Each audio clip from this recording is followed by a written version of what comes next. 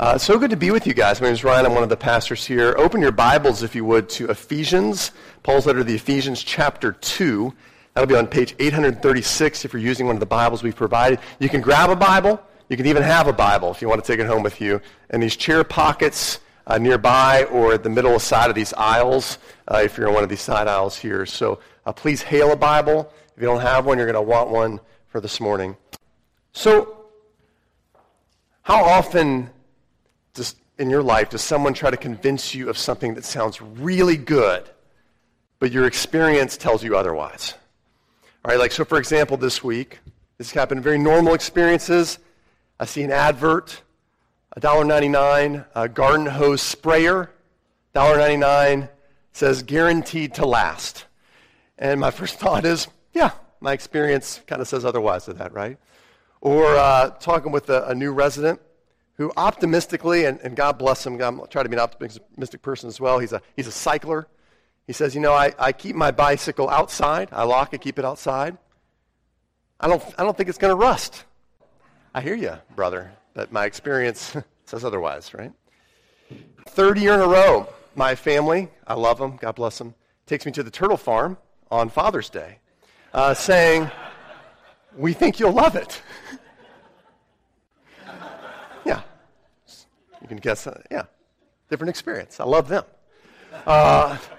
We occasionally encounter this in the Bible, too. We encounter a claim in the Bible that seems so just out there and fantastical, we can't believe it. And we'll even just skip over it sometimes because our experience says otherwise. We'll kind of read it, and then we'll kind of okay, on to the next verse.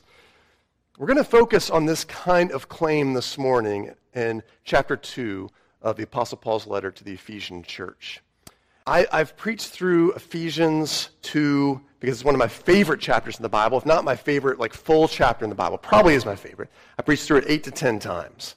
And I have to admit to you guys, I've skipped preaching on this claim that Paul's made. Well, I've largely skipped over it.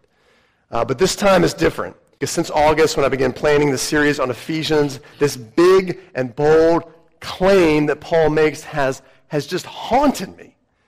And not like the scary kind of haunt, like Holy Ghost haunt, it's just been with me. I've been thinking about it. It's been on my mind. It comes from Ephesians 2, 1 through 10. It's in the middle of this wonderful passage, so it might help to get a bit of context in case you weren't with us last Sunday, which I preached on this text fully. So here's Ephesians 2, 1 through 10 in sort of a quick nutshell. Paul says we all begin life walking in one direction. And because we're walking with this unseen companion who is selfish, who is hateful, who is evil, we start out life doing selfish deeds and living selfishly. We walk into those sorts of things in our lives. It's very natural for us. But God turns lives around for those who trust in Jesus Christ. So if you trust Jesus, your new walking companion is Jesus. It is Christ himself. And so he turns us around to the opposite direction. So now we are walking with Christ, who loves us, who is powerful, who is good. And because of that, we naturally walk in good works as we walk down the right path, the right way in godliness. And that's Ephesians 2, 1 through 10. And it's glorious as we find out what has happened to us who have believed in Christ. Now, followers of Jesus don't literally strap on sandals and walk with Jesus in the flesh. Right? We don't actually see Jesus anymore because Jesus rose from the dead. He ascended into heaven. He's seated at the right hand of the Father. So he can empower those who follow him to populate the world with good works. It's wonderful. He can populate the world everywhere because Jesus can be everywhere through the Holy Spirit. So Jesus, we know, ascended into heaven, is up there. His followers are down here, except that Paul says something different. Paul says something quite different, in fact. He claims something so seemingly out there and fantastical, we're tempted to read it and say, my experience tells me otherwise. So let's read it together, Ephesians 2, 4 through 7. And we're at the point where we've been walking in one direction, selfishly, selfish deeds. Verse 4, chapter 2 of Ephesians. But God, being rich in mercy because of the great love with which he loved us, even when we were dead in our trespasses, made us alive together with Christ. By grace you have been saved. And he raised us up with him and seated us with him in the heavenly places in Christ Jesus, so that in the coming ages he might show the immeasurable riches of his grace and kindness towards us in Christ Jesus.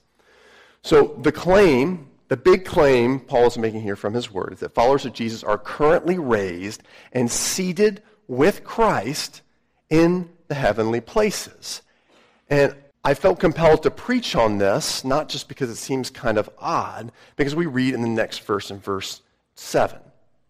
Now look at that again in verse 7. I'm going to show here up on the screen a different translation. We just read from the English Standard Version. This is the New Living Translation, which I think gets to the heart of what's going on here.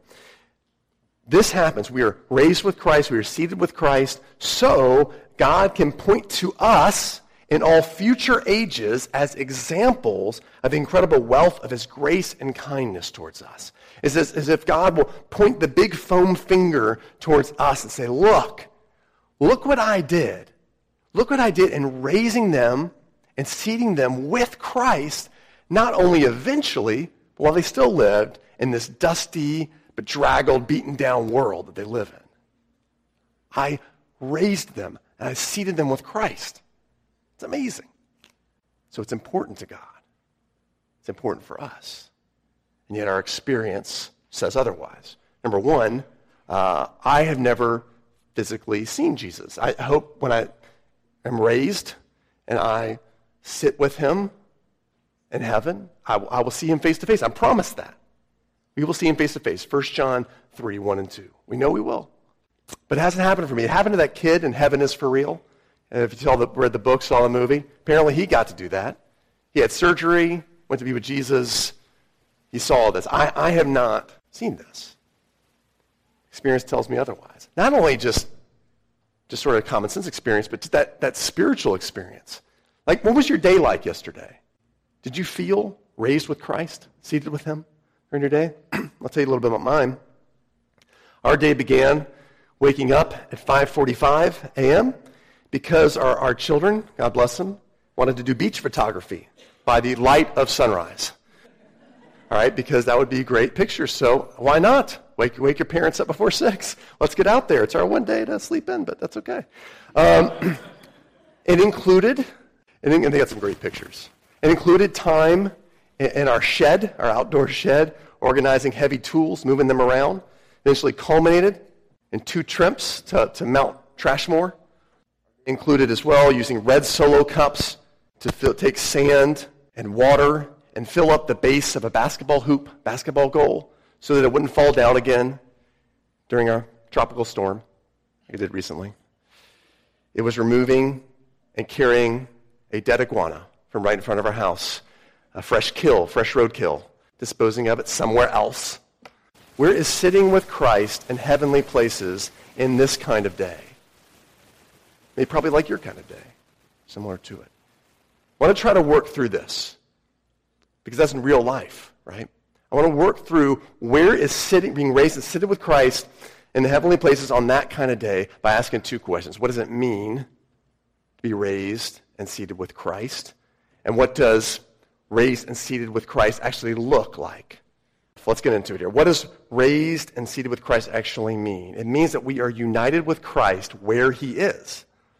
United with Christ where he is. And where is Christ? So the last time people saw Christ while on this earth, he was with his apostles in Jerusalem. He was sharing with them about the coming of the Holy Spirit, giving them some marching orders. And then this happens. Ephesians 1, 9 through 11. Acts 1, 9 through 11. And when he had said these things, as they were looking on, Jesus was lifted up, and a cloud took him out of their sight. And while they were gazing into heaven as he went, behold, 2 men stood by them in white robes and said, Men of Galilee, why do you stand looking into heaven? This Jesus who was taken up from you into heaven will come in the same way you saw him go into heaven. And so that's the last time we see Jesus physically. He is then in heaven, not just anywhere, but seated at the right hand of the Father, seated on a throne. Colossians 3:1 says it this way. If you've been raised with Christ, seek the things that are above where Christ is, seated at the right hand of God. We're told a little bit more about this. Revelation 20, verse 11, then I saw a great white throne and him who was seated on it. From his presence, earth and sky fled away, and no place was found for them. So this is this glorious throne where earth and sky, there's no room for anything else, just Jesus, just his throne. Where is that in my life? How am I united to Jesus where he is? There's two types of ways we're united to Jesus, two types of union. I am united to Jesus first representationally. Romans 5, let me tell you what this means. Romans 5 talks about this idea that every person is in Adam, the first human who ever lived. Right? Every person is in Adam before trusting Jesus Christ. And we are in Christ after we trust Christ. What this means is we are in Adam because Adam represents the entire human race. And if Adam, put in that garden, would have continued to walk with Jesus, would have continued to walk in righteousness, then we would have begun life in righteousness. We would have been counted in righteousness with Adam. But as it is, Adam did not continue down that path. Adam fell. The punishment for him was death. Christ, on the other hand, stood firm where Adam did not. He is righteous, so those who trust him are also considered righteous. He represents us. He has been raised, so we are raised. He has been seated at the right hand of the Father, so we are seated at the right hand of the Father. That's how this works. Theologians call this idea, if you're interested, federalism, because it's kind of like, it's analogous to citizens of a country being sort of bound to both good decisions and bad decisions made by their government. All right, so for example, I'm an American citizen, all right? And if for some reason my country does something dumb, like for example, like if we start a war with North Korea, you could come to me and say, I hear you guys decided to go to war. Right? And you would say that because they represent me. The decisions of someone else represents me. I'm a citizen of that country. This is important that we have Jesus as our representative, not Adam. Adam would be a disaster. Adam would be death, separation from God forever. We have Jesus as our representative. And that's important because we won't always feel like we're raised from death. We won't always feel like we're seated next to Jesus at the right hand of God, but we can trust that Jesus is representing us anyway. That he cares for us, that he's interceding in our lives, that he's taking our prayers and he's presenting them to the Father at his right hand. So that's really important, but we're also united to Jesus experientially. This is the kind of union Jesus speaks of when he says to his disciples, I am the vine, you are the branches. If you remain in me and I remain in you, you're going to bear much fruit.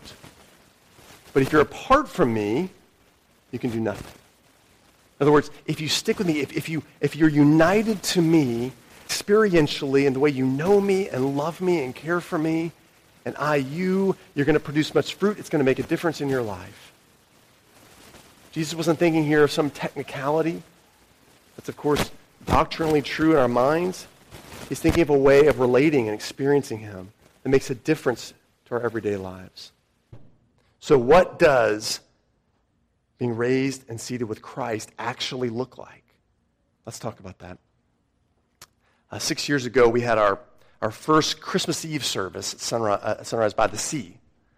We did it once at the Little Hartwell Theater, then we decided, hey, we could go to the Dark Park over there in South Sound. We can worship God and sing carols to him and celebrate the birth of Christ by the ocean. And so we did, and we've continued that tradition ever since. That tradition began with me showing up, me and the sound guy, in 2011, him looking at the instruments on stage and thinking, okay, how are we going to power all these things? We're in this big amphitheater, but this is a natural amphitheater right by the ocean. There's not a building within 100 meters. Right? Well, there is. About 50 meters, 60 meters. But it's far away, and that building appears to be, kind of on lockdown. How are we going to power this? I point to the extension cord, the 200-foot extension cord. I brought one of those big, thick yellow ones like this one here on stage. I said, we're gonna. It's already plugged in. We're already in there. because he couldn't see that the cord had traveled from the amphitheater sort of around the bend, around the semicircle, over a footpath, through a garden, into a screened-in porch that I could barely get into, and into a single plug in the back of that porch, which we hoped worked. And it did. You couldn't see the outlet. It was far away. One power source, but it worked. Having been raised with Christ and seated in the heavenly places, we are Christ extension cords. We are Christ extension cords. We can't see the power source, but we're there anyway. One cord. We can't see it. We can't touch it. We will one day, but we can't yet. And yet, we're there. We are there. And yet, we're also connected to here. We're connected to heaven, and we live in this tension, and we're connected to earth, where that power source is so desperately needed. So in Christ, we are his extension cords, taking power from one reality and bringing it into another, on earth as it is in heaven. And it's a wonderful privilege. That's where I think God wants to help us today, to be that extension cord connecting a power source in heaven where we are to where we also are on this earth. So I'm going to share a few possibilities of what this looks like. I got to tell you, I'm no expert on this. I can share from experience and from God's word. That's what I'll do. 3 possibilities for what this looks like. Number 1, there's an extension from heaven to earth of intimacy. Of intimacy. We are literally in some way seated with Jesus at the right hand of the Father. Then what does this actually look like when Jesus was on earth, when people sat next to him? Before his death in 2000, James Montgomery Boyce, he was this great pastor, served at 10th Presbyterian in Philadelphia, Pennsylvania, United States. Served there for 3 decades. And he preached a series of really stirring sermons from Ephesians, including one focused on this line. And I couldn't find much on it, being raised with Christ and seated with Christ. And he concludes, in one way, what does this look like? I'm not completely sure, he says. It's a bit of a mystery.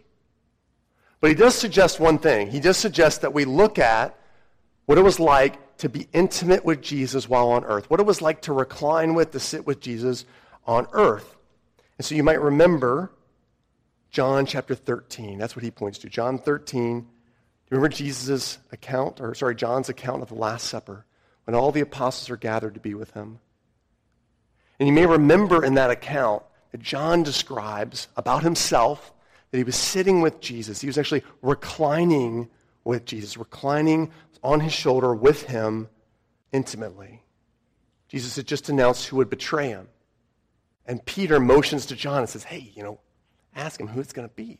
And so John, intimate next to Jesus, whispers to him, Jesus, who is it? Lord, who is it? John 13:25, Jesus answered, it is the one to whom I will give this piece of bread when I have dipped it in the dish.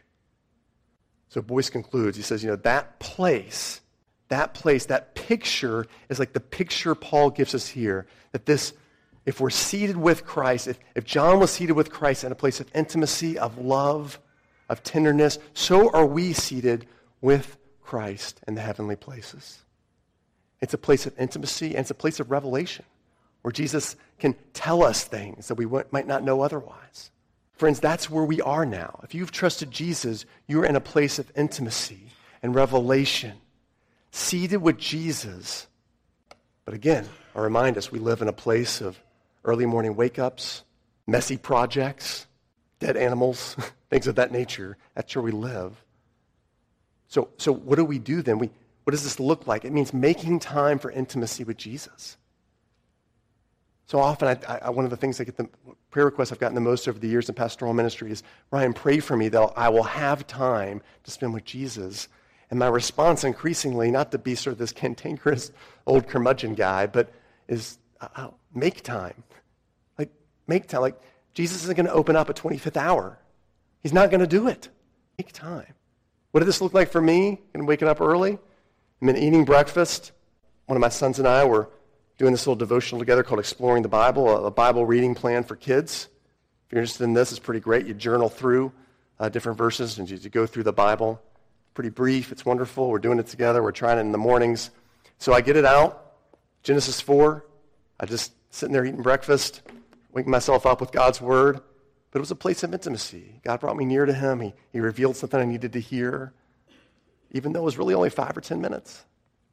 But it was real, and it was wonderful. So we're an extension of intimacy from heaven to earth. We're also an extension of ability from heaven to earth.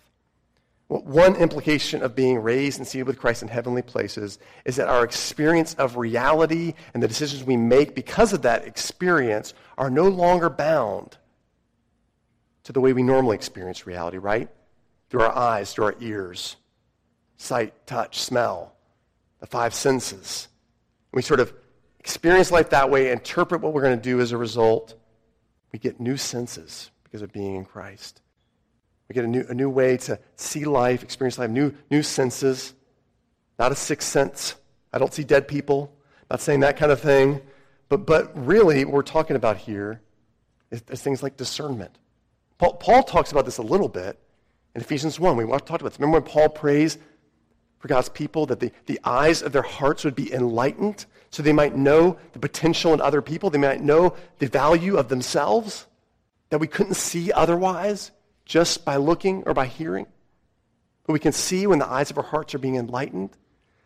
There's a gift, there's an ability to discern that we can't have otherwise.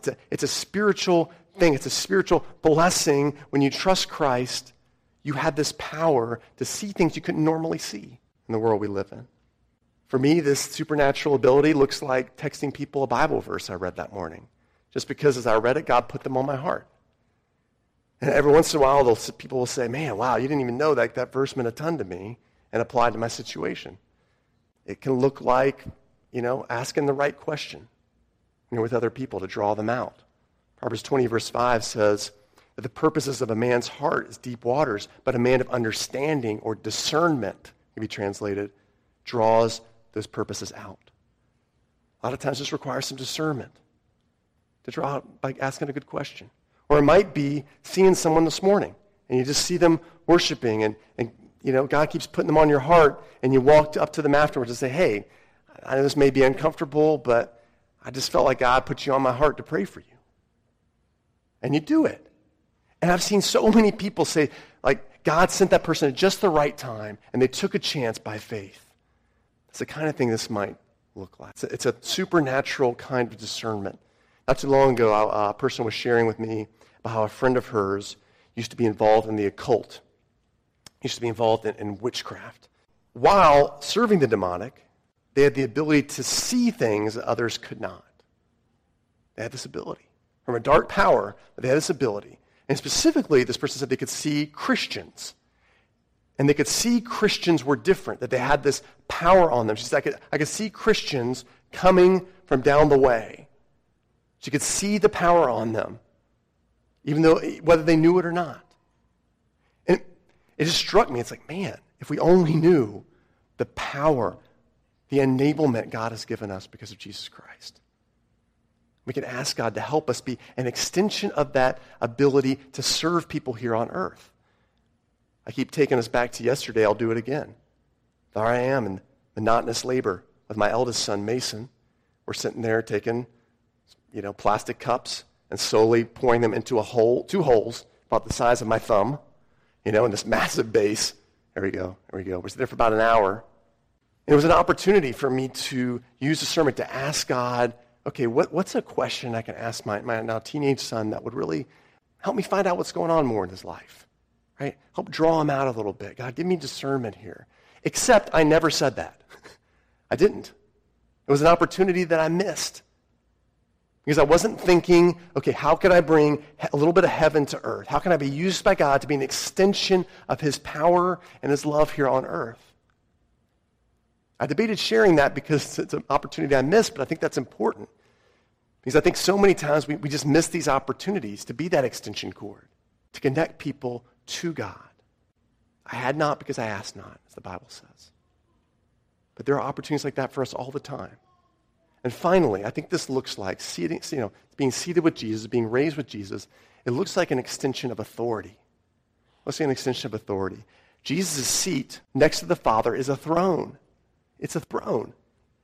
It symbolizes that Jesus is king. All authority in heaven and earth, he says, has been given to him.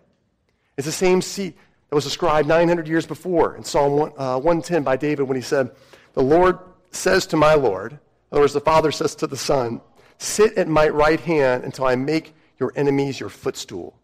He is in charge. He is the king. And we sit with him on the throne. We have the authority to speak forgiveness into people's lives when that's needed. We have authority to confront evil when that's needed. And oftentimes, both are needed. Again, we'll go back to what Jesus said while he was still on earth. Read with me, if you would, from Luke chapter 10, verses 17 through 20. It's up on the screen. Jesus sends out people to confront evil. It says this, the 72 return with joy, saying, Lord, even the demons are subject to us in your name. And he said to them, I saw Satan fall like lightning from heaven. Behold, I have given you authority to tread on serpents and scorpions, and over all the power of the enemy, and nothing shall hurt you. Nevertheless, don't rejoice in this, that the spirits are subject to you. Rejoice that your names are written in heaven. One of the things I love about this example of Jesus sending people out as he sends 72 and not a few. Right? I often think that many of us think about confronting evil and rebuking evil when they see it, rebuking Satan when they see people's lives crumbling before them, is they think, well, that's for the pastor to get involved in. That's for a select few, maybe with that gift to get involved in, not me. But why do you think Jesus didn't send out just the 12 disciples? Why did he send out 72? I think it's to show us, look, this is going to be for everyone who follows me, to confront evil, to rebuke evil. So listen, we are raised with Christ. We are seated in the heavenly places, but that experience of our real life tugs at us, telling us we live in a world of messiness, of clutter, of just sweat. Sometimes just trying to get our kids going to the right places, trying to make sure we get somewhere on time. Things not working the way they should. Things dying on your front lawn. And yet our power source is there on the other side of the extension cord. You can't see him, but you can know him. So I told you that during my little 5-minute time eating breakfast, about to go out to our sunrise beach photography experience, I was reading this devotional. I was reading the Bible. Genesis 4. I was reading the story about Cain and Abel. Remember that story maybe from Sunday school or otherwise, Genesis 4? Cain is jealous of Abel's gift to God. So God warns Cain. He says, look, sin is crouching at your door. And its desire is for you. Its desire is to have you. So you must rule over it. You must master it. In that moment, in Jesus' throne room, intimately with him, he was warning me. Because in the next few moments, as we started to walk out the door, everyone was just getting stuff together, and everybody had taken a chair, and I didn't have one, so it irritated me. And then I turned around to go look for a different kind of maybe sitting instrument, and all of a sudden everybody's left without me to the beach. All right, so I start to voice my irritation. I'm just. And then I get there and I find out one of our kids has actually stayed behind. He has not left for the beach yet, so I'm walking back to our house. In that moment, I realize, wait a minute. Sin, the devil is crouching at my door. And I just very simply said to myself, because this is what this looks like in real life, Satan, I know you would want to divide our family, but I rebuke you in Jesus' name. It's real. It's simple. But it's taking the power of being with Jesus in heaven and bringing it to earth. And that is what this can look like for our lives as well. Let's pray. Jesus, we thank you so much for this amazing promise that those who trust you are made alive. We are raised together with you. And we are seated with you, Jesus, in the heavenly places. What an amazing privilege. God, help us not just hear that and think, wow, but actually tap into the power source. Actually trust you, Jesus, to believe that we are right there with you, raised in heaven, somehow, mysteriously raised in heaven, sitting with you on the throne next to God the Father. Help us tap into that power source and bring that power here that is ours to earth. Help us seek you for that. Help us humble ourselves for that. Help us have faith for that. In Jesus' name we pray. Amen.